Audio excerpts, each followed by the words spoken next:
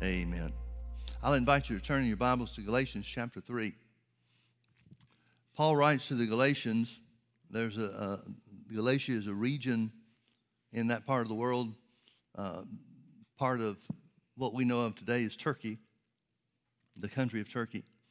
And Paul is addressing a situation that has arisen in those churches in the region of Galatia. After he established these churches and preached the name of Jesus and got these churches going, he left to go to the next place that God put on his heart to go toward. And then after he was gone, there were Jews that had come in after the fact and imposed upon the church, primarily the Gentile church, the need. They preached that there was a need to keep the law of Moses even though Jesus had come. And so Paul is writing back to these churches to try to let them know that Jesus fulfilled the law, and therefore that it was not necessary to keep the law of Moses, keep the Ten Commandments, and so forth. And as a result, he wrote to the churches about the finished work of Jesus. Well, if the work of Jesus is finished, then that means there's no more work to do. And that's exactly the point that he's making. He's telling them that it would be foolish to try to keep the law of Moses after Jesus has already fulfilled that law through his sacrifice. So in Galatians chapter 3, verse 13, Paul says, Christ hath redeemed us from the curse of the law, being made a curse for us, for it is written, Cursed is everyone that hangeth on the tree. That the blessing of Abraham, here's the reason why Christ redeemed us from the curse of the law, that the blessing of Abraham might come on the Gentiles through Jesus Christ, and that we might receive the promise of the Spirit through faith. So he says there's two main reasons, why Jesus redeemed us from the curse of the law. The first was so that we could enter into a born-again experience, have a relationship with God, the same type of relationship with God the Father that Jesus had himself. That's receiving the promise of the Spirit through faith.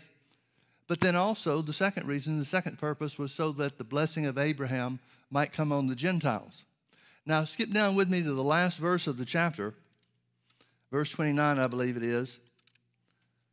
He concludes his topic by saying this, and if you be Christ, that means if you're born again, if Jesus lives in your heart, and if you be Christ, then are you Abraham's seed and heirs according to the promise. So he says the blessing of Abraham is contingent not only on the keeping of the law. That's the way it was under the old covenant. But the blessing of Abraham was accomplished by the work that Jesus did through his substitution, his sacrifice, his death, burial, and resurrection to set us free.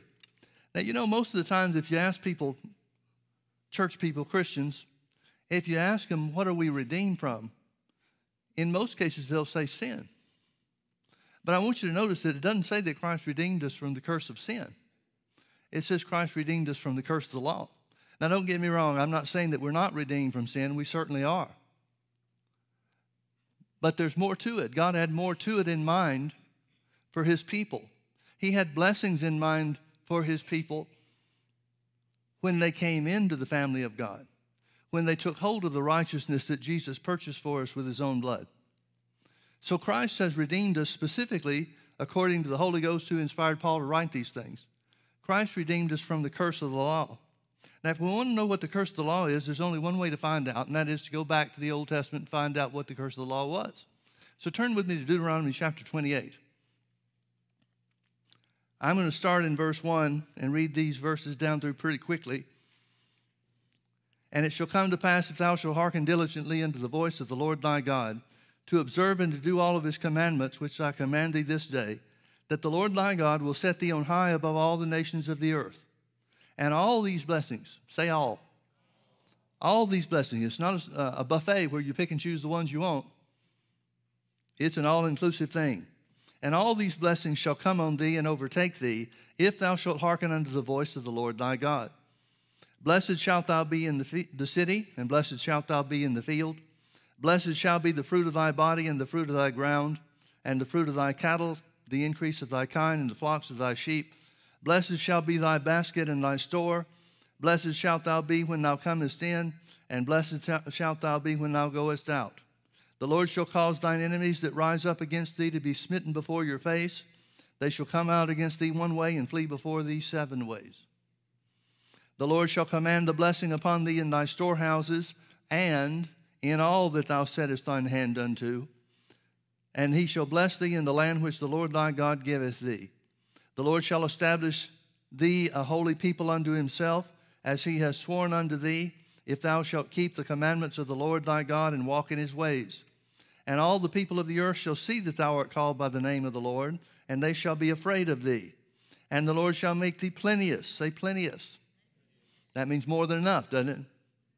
The Lord shall make thee plenteous in goods, in the fruit of thy body, and in the fruit of thy cattle, in the fruit of thy ground, in the land which the Lord sware unto thy fathers to give thee. The Lord shall open unto thee his good treasure, the heaven, to give rain unto thy land in his season, and to bless all the work of thine hand. And thou shalt lend unto many nations, and thou shalt not borrow. It doesn't say lending and borrowing is wrong. It says you won't have to. And the Lord shall make thee the head and not the tail. And thou shalt be above only, and thou shalt not be beneath. If that thou hearken unto the commandments of the Lord thy God, which I command thee this day, to observe and to do them. And thou shalt not go aside from any of the words which I command thee this day, to the right hand or to the left, to go after other gods to serve them. Now this is what's considered to be the blessing of the law, or literally the blessing of Abraham. Remember, we read in Galatians chapter 3 and verse 14 that the reason Christ redeemed us from the curse of the law, the 2 reasons that he mentions, one has to do with relationship, receiving the promise of the Father through faith, and the other has to do with the blessing of Abraham. Now also remember in verse 29 of Galatians 3, where we read, and if you be Christ, then are you Abraham's seed and heirs according to the promise. This is the promise. All these blessings that will come over you and come upon you, all these good things that the Bible refers to, making us plenteous in goods, being blessed in the city and the field and the basket and the store, the marketplace as well as the field. All these things are a part of the blessing of Abraham that came as a result, according to Paul, who's writing by the inspiration of the Holy Ghost. All these things came about as a result of Christ having redeemed us from the curse of the law. Now, if you'll notice in the things that it mentions, most of those things are material blessings. I want you to notice there's nothing said about healing. Now, why is there nothing said about healing? Because if the power of God and the blessing of God is guarding you against sickness and disease, then there's nothing to be healed of. So he's saying we can live a life free from sickness and disease because of the substitutionary work of Jesus. But that really doesn't deal with the very point that we came back to see. Remember again in Galatians 3:13, Christ has redeemed us from the curse of the law. Well, so far we don't know what the curse is. We know what the blessing is. We know that our relationship with God through Jesus has made us a candidate to receive the blessing of God, or the blessing of Abraham. But in verse 15, it starts talking about the curse. And throughout the rest of the chapter, it tells us about the curse. We won't read the whole thing, but we will read a part of it. Verse 15, it says, but it shall come to pass, if thou wilt not hearken unto the voice of the Lord thy God, to observe to do all of his commandments and his statutes which I command thee this day, that all these curses shall come upon thee and overtake thee.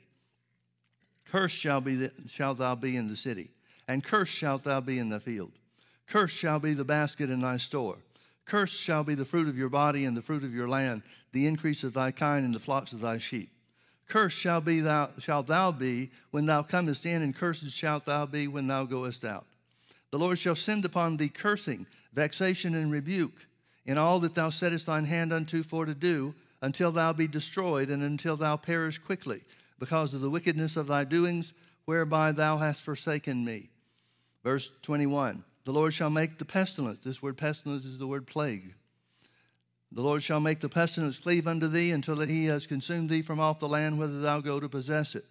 The Lord shall smite thee with a consumption. That would be like tuberculosis. And with a fever. That would be like scarlet fever or rheumatic fever or any of the eruptive fevers that we know of. And with an inflammation, and with extreme burning, and with the sword, and with blasting, and with mildew, and they shall pursue thee until thou perish. And thy heaven that was over thy head shall be brass, and the earth that is under thee shall be iron. The Lord shall make the rain of thy land powder and dust. From heaven shall it come down upon thee until thou be destroyed. The Lord shall cause thee to be smitten before thine enemies. Thou shalt go out one way against them, and flee 7 ways before them. And thou shalt be removed unto all the kingdoms of the earth. And thy carcass shall be meat unto the fowls of the air, and unto the beasts of the earth, and no man shall fray them away. The Lord shall smite thee with the botch of Egypt. Most Bible scholars believe that that's talking about leprosy. And with the emerods, and with the scab, and with the itch, meaning all skin diseases and such, whereof thou canst not be healed. The Lord shall smite thee with madness and blindness and astonishment of heart. Here it's talking about mental illness and things that, physical conditions that are governed by the mind. For example, it would include insanity as well as neurological diseases and so forth that are seated in the mind of man. The Lord shall smite thee with madness and blindness and astonishment of heart. And thou shalt grope at noonday as the blind gropeth in darkness.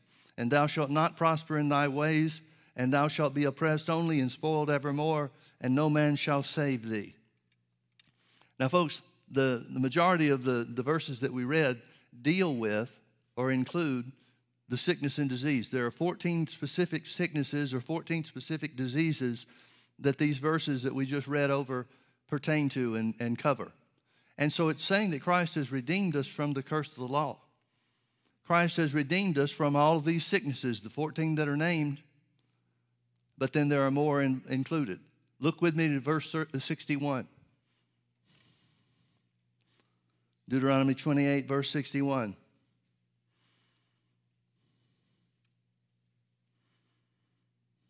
Also every sickness. Well, let me back up a little bit. Let's back up to verse 58. It says, if thou wilt not observe to do all the words of this law that are written in this book, that thou mayest fear this glorious and fearful name, the Lord thy God, then the Lord will make thy plagues wonderful, and the plagues of thy seed, even great plagues, and of long continuance, and sore sicknesses, and of long continuance. Moreover, he will bring upon thee all the diseases of Egypt which thou wast afraid of, and they shall cleave unto thee. Verse 61. Also every sickness and every plague which is not written in this book of the law, or the book of this law, them will the Lord bring upon thee until thou be destroyed. So, folks, we can clearly see that the curse of the law, the curse of disobedience to God's law in the Old Testament, was entirely, not exclusively, but entirely concerned with sickness and disease. Every sickness and every disease, whether it's mentioned in the list of the 14 specific ones, or something that's not mentioned, all those sicknesses and all those diseases are a part of the curse of the law that Christ has redeemed us from. Every one. So when the Bible says Christ has redeemed us from the curse of the law, among other things, we could say without hesitation or fear of contradiction, we could say that Christ has redeemed us from the curse of sickness. We could say that Christ has redeemed us from the curse of disease, because that is part of the blessing of Abraham. And remember, the reason that he redeemed us from the curse of the law is so that the blessing of Abraham could come upon the Gentiles and that we might receive the promise of the Spirit through faith. Well, how do we know that we're in that group that are redeemed from sickness and disease? Well, if you be Christ, then are you Abraham's seed and heirs according to the promise? It's dependent on Jesus and his substitutionary work, not our own actions here on the earth. The only action that determines what category we're going to be in, saved or unsaved, is accepting Jesus into our heart, accepting the work that he's already done. Now turn with me over to Acts chapter 9.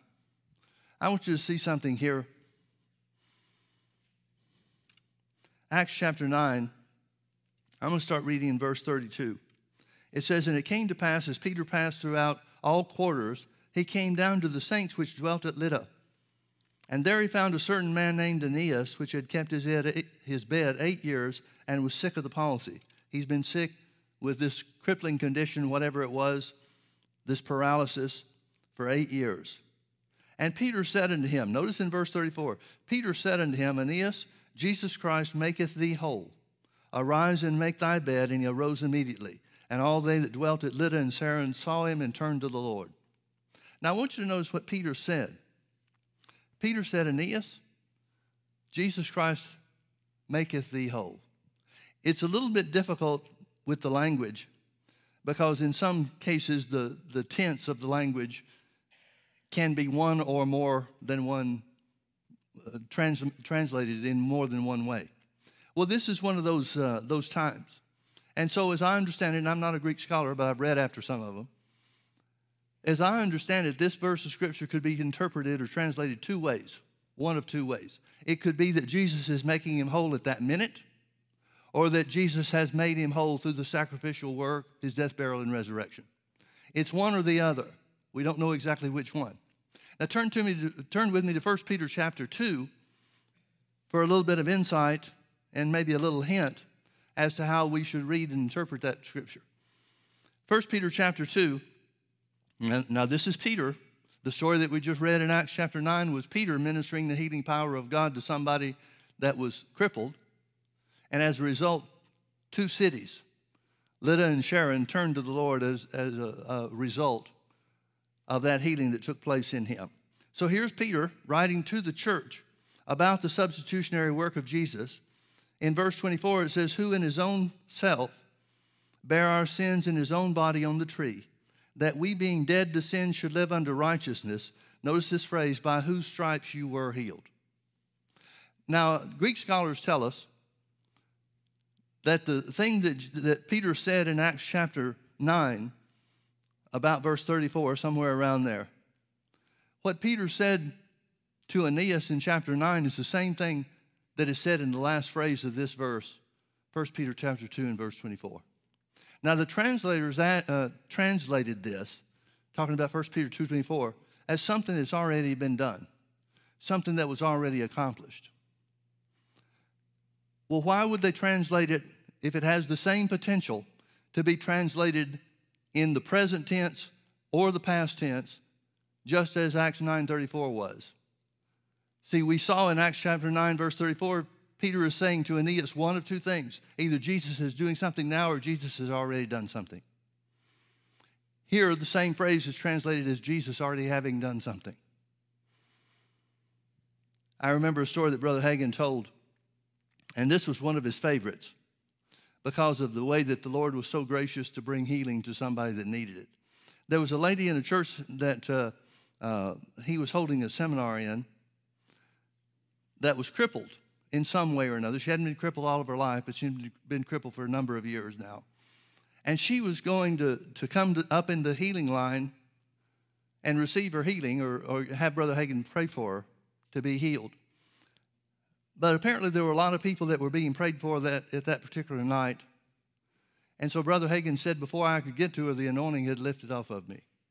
Now, Brother Hagin's ministry was such that the Lord appeared to him in about 1950 and told him that he was giving him a specific healing anointing to minister to people. But it would only work if he followed certain directions.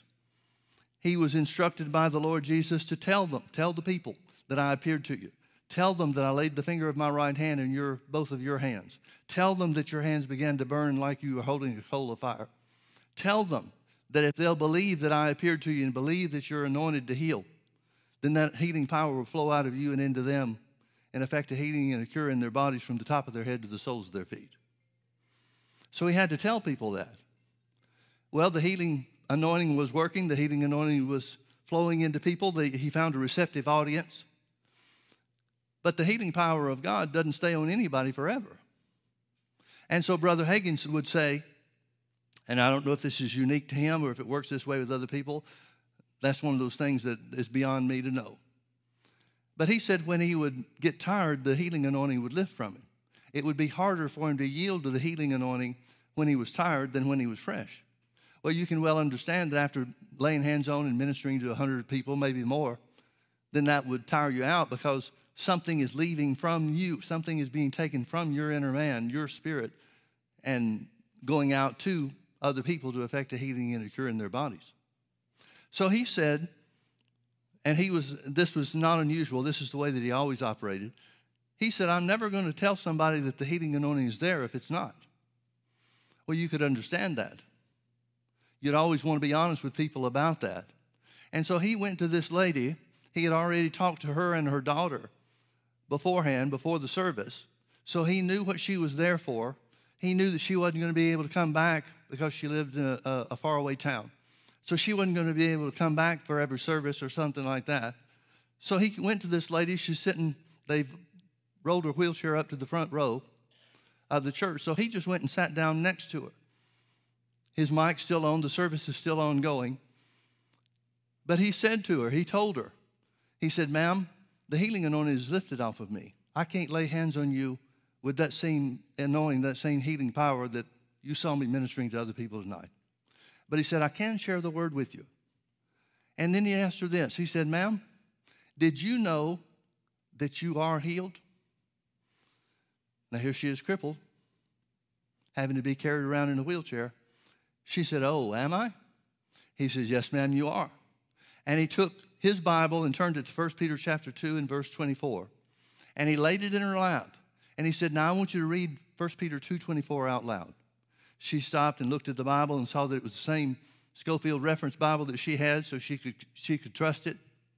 And she read just very simply, who his own body, who his own self bare our sins in his own body on the tree, that we being dead to sin should live unto righteousness, by whose stripes you were healed. So she read it, and she looked back up at Brother Hagin, and he said, ma'am, I need to ask you a question. Is were past tense, present tense, or future tense?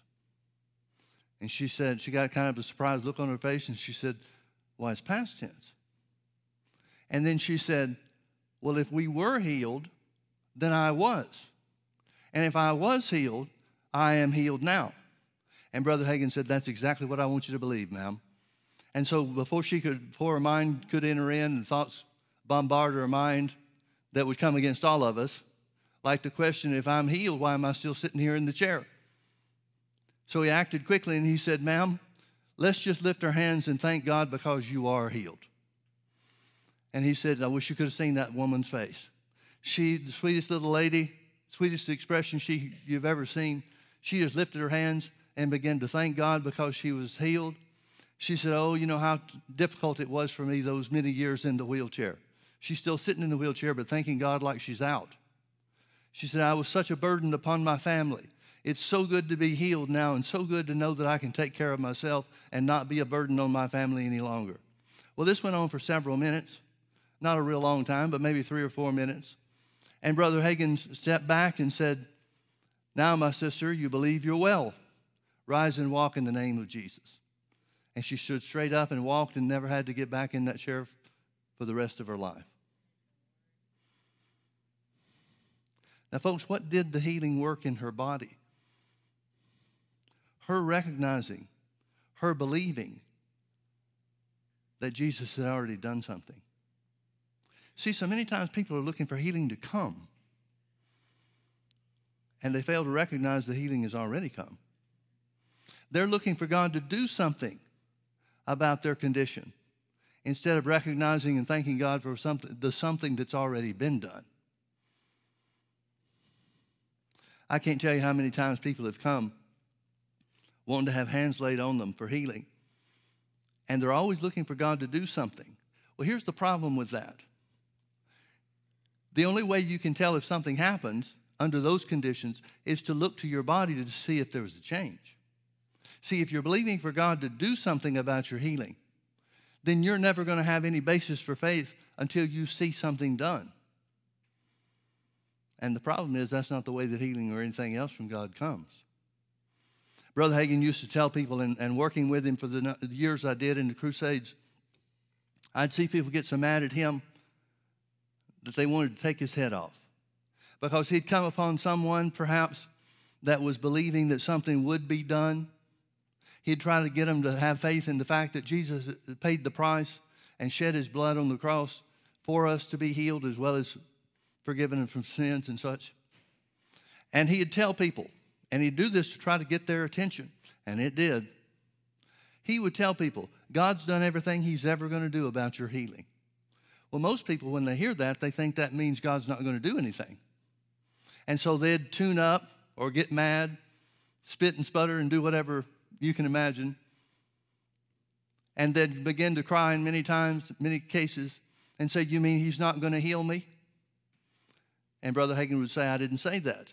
I said he's done all he's ever going to do about your healing. And he tried to get them calmed down enough to realize that something has already been done. And the something that's already been done, and the something I'm referring to, is Jesus shedding his blood, not only for sins and iniquities, but also he took stripes upon his back, that by his stripes we were healed. See, folks, what could be more effective than the precious blood of Jesus being offered as a punishment for the redemption for our physical bodies from sickness and disease? What could be done more than that?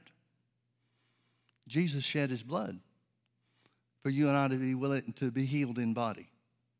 Certainly it had a spiritual application. Certainly it contains healing power or redemptive power from sins and iniquities. But that's not all that Jesus paid the price for. That's not the whole of the punishment that he took upon himself. Now, put yourself in his position for a moment. If you were Jesus and you know the awfulness, the terrible nature of the punishment that you took upon yourself for the benefit of mankind, and the Bible outlines what it was for. Isaiah 53:5, which is quoted in part here by Peter, 1 Peter 2:24. It says that Christ was wounded for our transgressions. That's sin.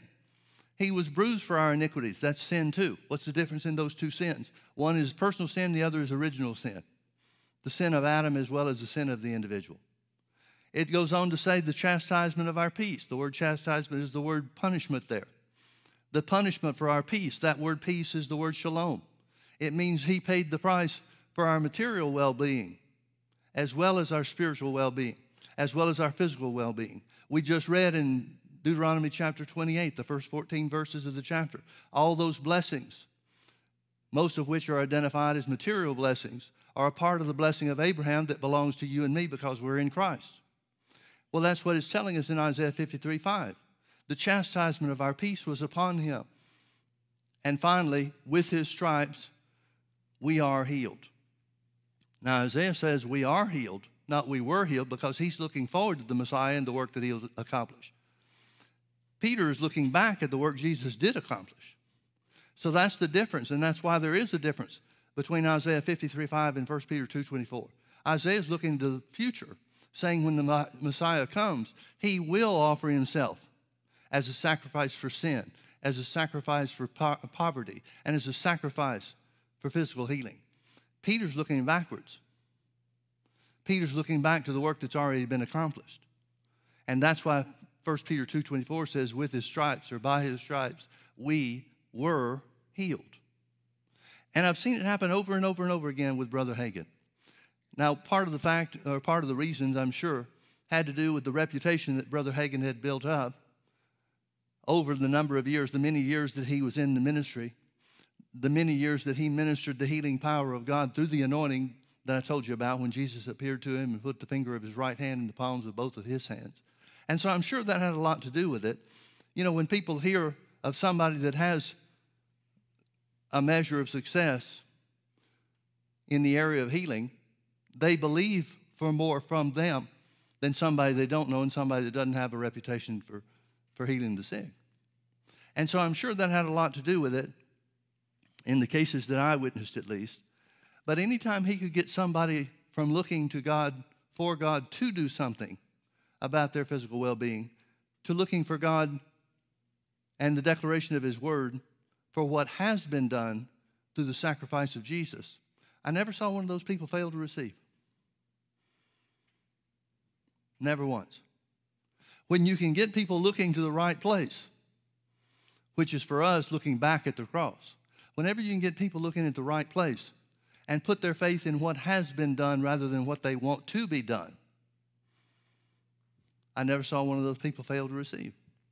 Now, I'm not talking about that. That's what people believed when Brother Hagin laid hands on him with the tangible healing anointing that God had given him. I'm talking about when he laid hands on people in faith, just like any and every believer can do. I never saw one of those fail to receive. Now, I saw a lot of people that wouldn't look backwards. In fact, the majority of the people I saw Brother Hagin try to minister in this manner to refused to accept that the work had been done because they had some other idea. And oftentimes they'd say, well, I'll tell you what I believe. I believe someday God's going to heal me when it's His will and it's His perfect timing. And Brother Hagin would always tell him, well, He won't. See, the perfect time for God concerning healing and redemption in every area was when He sent His Son Jesus to the earth. There is no better time than that. There is no fullness of time for anybody to receive from God in any way whatsoever that's greater than the work that Jesus has already done. Now, folks, we understand that when it comes to forgiveness of sins. If somebody came up to us after the service and said, you've been talking about being born again or being a child of God, and I want to receive that, what would we do? Would we pray that God would save them? Or would we say to them and help them understand that Jesus paid the price for each and every one of us? The price has already been paid. Since it's already been paid, since Jesus went to the cross, since He died on the cross, and since He was raised again from the dead, we have the opportunity, and everybody has the opportunity, to accept what He did for them and in their stead. That's the way we administer healing, or minister redemption to them, isn't it? We administer the new birth to them by looking back at what Jesus did and claiming that for themselves and thanking God for the work that was done. Well, folks, Jesus paid the price for sickness and disease just like He paid the price for sin. So the same way that we look at the work of Jesus that brings us into a relationship with God, a substitutionary sacrifice for us and for our sins, that's the way we have to look at the healing power of God too. It's the same thing because it's the same blood. The same blood brings the results: spiritual renewal and physical healing for our bodies. Jesus accomplished the work on both ends, in both areas, along with, as we mentioned, the chastisement of our peace, our material well-being, as a part of the blessing of Abraham. So it comes down to this one thing: where are you looking? When it comes to dealing with the sick and ministering healing to the sick, we have to ask them outside of a special revelation from God or outside of a special anointing from God. Now, Peter, we didn't spend a lot of time talking about Acts chapter 9, verse 34, I guess it is. But where Peter says, Aeneas, Jesus Christ maketh thee whole, he's literally saying, Aeneas, by Jesus' stripes you were healed. Now, I don't doubt whatsoever that there's the gift of faith in operation because of the circumstances of the story as it's related to us. I don't have any question whatsoever that Peter operated in the gift of faith to a great degree in his ministry, and that's one of the examples of what happened. If you go back and you look in the book of Acts, and particularly the ministry of Peter, you'll find that most of the things he did had to do with the sick. You remember in Acts chapter 3, when he and John went to the beautiful gate of the temple, that man was crippled, and they healed him. And that he ascribed the work when he was called before the Jews in chapter 4, Acts chapter 4. He said it was faith in the name of Jesus, yea, even the faith which is by Him, which has made this man strong in the sight of all that were there. He attributes it to some faith that was given him by Jesus Himself. When it goes on and tells about the great healings in the street, where the power of God is demonstrated to such a degree that they came and laid the sick on cots and beds in the streets, hoping that the mere shadow of Peter passing by would overshadow them and bring their healing. Well, notice it mentions the people that were crippled in addition too, or in that instance too. So we've got more information about Peter ministering to those that were crippled, where he ministers to Aeneas. That's got to be the gift of faith.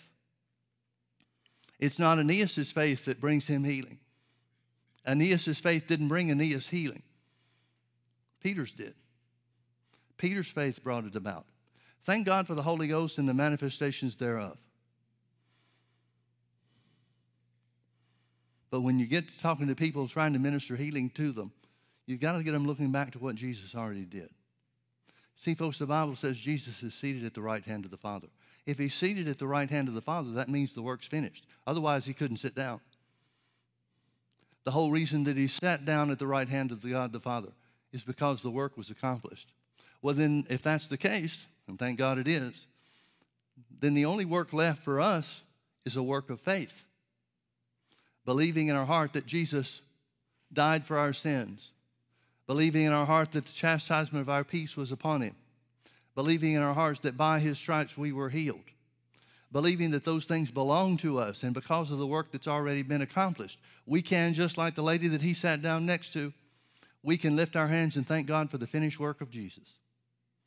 Because that finished work of Jesus includes sickness, redemption from sickness and disease, freedom and deliverance from all the things that would ail us, from every sickness and every disease, not even the ones that go even beyond the ones that are mentioned in Deuteronomy 28.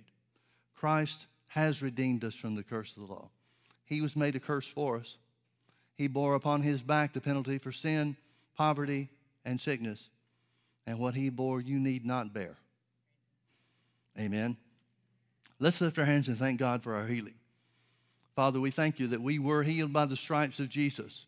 We magnify you, Lord Jesus, for the work that you accomplished. Thank you that it's a finished work, Father. And because it's a finished work, we as your children, men and women in the body of Christ, we can reach out by faith and take hold of what belongs to us. We declare that healing belongs to us as a part of the blessing of Abraham. We believe that by the stripes of Jesus we were healed.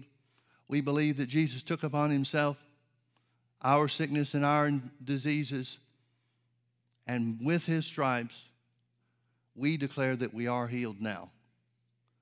Father, it's so good to be healed. You know how we suffered with those things that have attacked us. But Lord, you're greater than anything and everything that we've ever seen. You're greater than any work of the devil that would ever come against us. So we thank you, Father, that we are healed. If we were healed when Jesus took upon himself stripes and shed his blood, then we are healed now, according to the word of God. We love you, Father, and we thank you that we are healed now. In Jesus' precious name, everybody